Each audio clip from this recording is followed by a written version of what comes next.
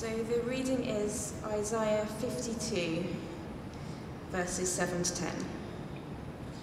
Isaiah 52. How beautiful upon the mountains are the feet of him who brings good news, who publishes peace, who brings good news of happiness, who publishes salvation, who says to Zion, your God reigns. The voice of your watchmen, they lift up their voice. Together they sing for joy. For eye to eye they see the return of the Lord. Grateful together and to singing, you waste places of Jerusalem, for the Lord has comforted his people. He has redeemed Jerusalem. The Lord has bared his holy arm before the eyes of all the nations, and all the ends of the earth shall see the salvation of our God. This is the word of the Lord.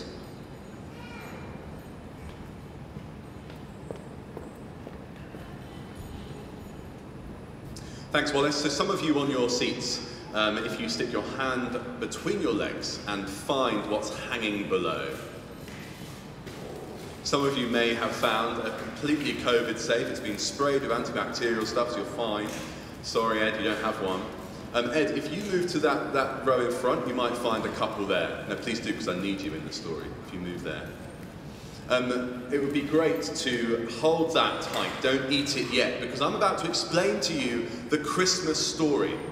If you don't have a chocolate and you want a chocolate, you can look around the room and find some spares. There's 3 down here, there's a couple in the middle. So run and get something. Well done, there's some big ones at the back. You see, I want to tell you about a familiar story.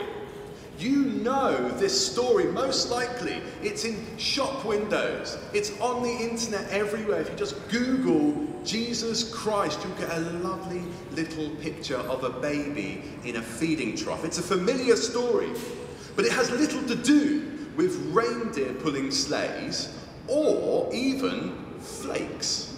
Who's got a flake? Very good. Okay, hold your hand up high. Can you now shout, flake?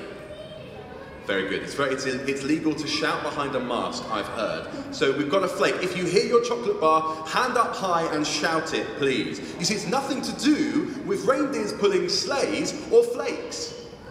You see, it's nothing to do with reindeer pulling sleighs or flakes. She's got it. Everyone follow Kate. I don't want to fudge this situation. Thank you. I'll begin to tell you about the Christmas story. See, once upon a time, 2,000 years ago, a young girl called Mary heard a whisper from the angel Gabriel that she was about to be the mother of God. But how could this be? By order of government, Joseph had to return to the town where he was born, a little town called Bethlehem, which was many miles away.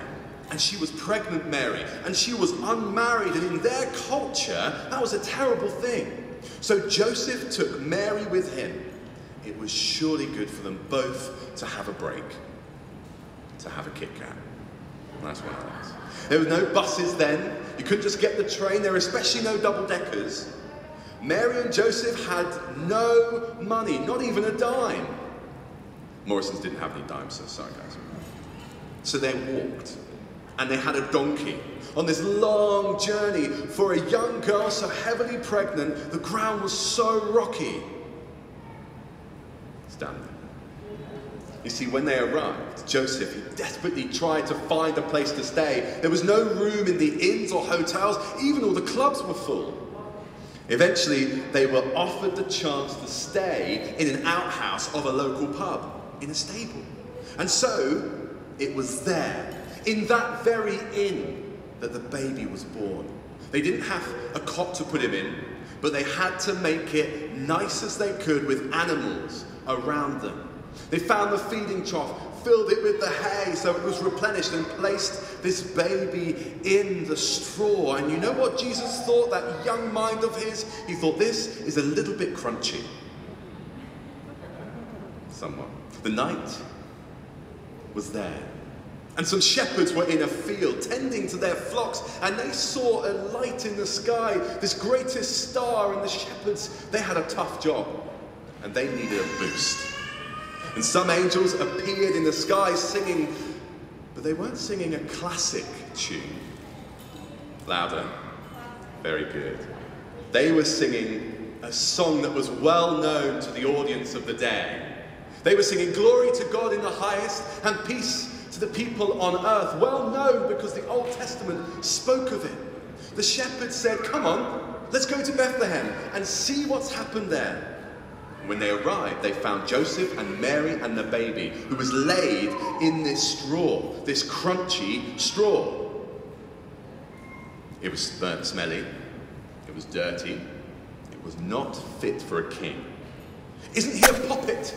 They thought to themselves. They were filled with wonder. Could this be the one that the prophets foretold? And it was getting so late. 4 separate stories intrinsically woven. 4 stories pan out, all 4 chosen for a particular reason to show us a subtle message. Returned to the hill. And meanwhile, in the far country, some astrologers, who were real smarties, were busy scanning the galaxy. Yes. Very good, Mary, galaxy's there. And suddenly they saw a bright star in the sky, the Milky Way. Was it Mars? Mars? No. It was a star shining with extraordinary brilliance way out in the east, and they realized that the star signaled the birth of a new king in Bethlehem. There were no aeroplanes in those days, so the wise men, they simply climbed on their camels. And they set off on their long journey. And they arrived at the place where Jesus was, and they worshipped him, and they presented gifts from their great bounty. Gifts of gold. Anyone got gold bar? That's there. Gold, of frankincense, and of myrrh. And the child was the true king, the Son of God. He was so divine. And the use of the Old Testament phrase, they knew that he was the Lion. Very good. You were ready, Kathy. You knew that. The Lion of Judah. He is God incarnate. And he came to bring to us God himself. And let's face it, we could all do with a bit of a refresher. Yes. Very good. Jesus is certainly worth having a celebration for. Now, friends, it's comfortable, isn't it? It's comfortable. Chocolates are comforting. Something we go to for comfort. I don't know if you're that kind of person. I know I am. Snuggling down on a sofa, massive bar of chocolate. No one really knows about it, but I love it, and it's comforting to me. My mother-in-law, she has a cabinet behind the sofa that's specifically to hide all of her chocolate, just there at arm's reach. Now, Christmas time, there's no need to be afraid. At Christmas time, we are to celebrate. But this year, our gifts, they've been delivered to different places. Santa's been replaced by Amazon. The comfort of Christmas is ruined, isn't it, this year? For so many of us. We'll try and we'll celebrate as best we can. But that isn't what we first desired. In many ways, the comfort of a family meal with those whom we love has been disturbed. People across our country are not allowed to celebrate with family, friends, and fun. That's what Christmas is about, isn't it? Family, friends, and fun. But this year, it's gone. We are afraid. We're in tier 4. It's one of the only legal things you're allowed to do, come to church. The center of this quaint story, not just the comfort of chocolate, where there are sheep and there are wise men, there's hay and there's shepherd and there's a nice little family with quaint little pictures. There are gifts given, but there's a greater story going on of not being afraid. Tradition, chocolate, family, has actually very little to do with this story. This story is one of being socially ostracized, homeless, even traveling on a donkey, heavily pregnant, vulnerability of dirt, of animal muck, and on top of that, great shock Angels had appeared and said, don't be afraid. Their lives had been turned upside down, and they had none of their homely comforts that you and I and Mary and Joseph so desired. God coming near had shaken the world. And then we've got some tech issues. Can we play this video? We're on it. Let's listen to this.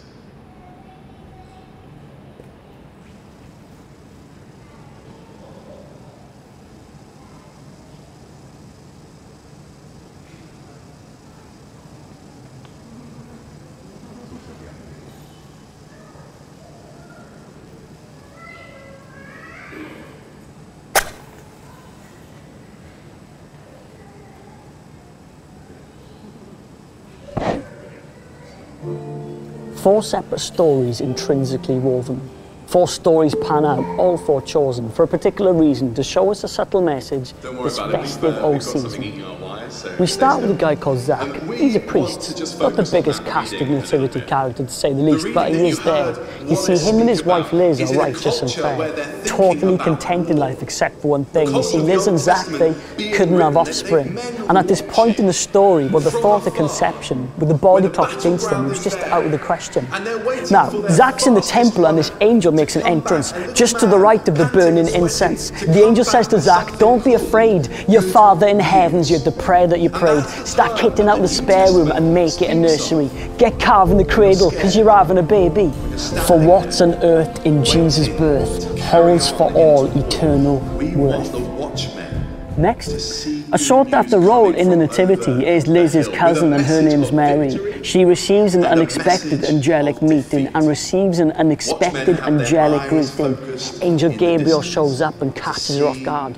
Don't be afraid, says the angel. Don't be alarmed. So bowled over by God's message through the angelic visit, Mary learns she'll give birth to God's Son through the Spirit. For what's on earth in Jesus' birth holds for all eternal worth. With his other half pregnant, Joe's calling off the wedding. See, he thinks the love of his life has been in someone else's bedding, but he doesn't flip out, he doesn't cause a riot. He decides it's best to do the dumping on the quiet. But then a message in his dream would change the rest of his life. An angel says, don't be afraid of taking Mary as your wife. For what's on earth in Jesus' birth holds for all eternal worth. Next, the hilly turf, with the sheep and the shearer, where a shepherd looks up and sees an angel appear. The shepherds, they're stunned from the shock, but they're still conscious. An angel tells them it's all right, there's no need to get anxious. Don't be afraid, don't be scared. A king's born in the stable with hay as his bed. For what's on earth in Jesus' birth holds for all eternal worth. And so in each of the stories, the same phrase laid, a message from God: don't be afraid. Don't be afraid. Easy to say, not always easy to be, when we're surrounded by pain on hashtag or TV. And it's not easy in a world where brokenness has thrived. But the truth is, love came to town when a certain baby arrived. Don't be afraid is the softly spoken sentence behind the scenes of the Nativity. Don't be afraid, for the birth of God's Son can break the chains of captivity. He came to restore a relationship that in Eden was once frayed. But his arrival is good news which speaks, do not be afraid.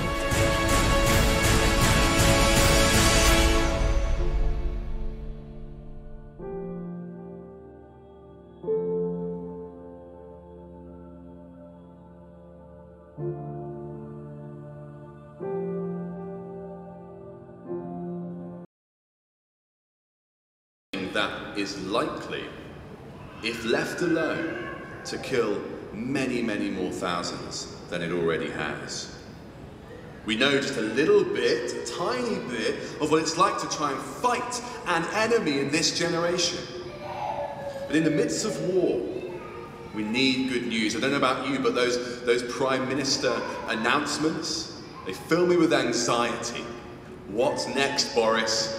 What do we have to do next? How are we going to do this? I don't know if you saw Matt Hancock, the Health Secretary, I think it was on Good Morning Britain, when he announced that the vaccine had actually been made and it was able to fix this issue. He wept. He sat there and he cried because the reality is he had been fighting all year to try and win the war. This shows the vulnerability of battle. The vulnerability of waiting for good news. And he had some, and when good news comes, we are taken right down to our knees and we can breathe deeply and we go, finally. The Bible says how beautiful are the feet of those who bring good news. It moves us to our vulnerability, speaks to our weakness, and starts to reform us. You see, when we hear good news, when we're on our knees, it starts to reform us, renew us, and redeem us.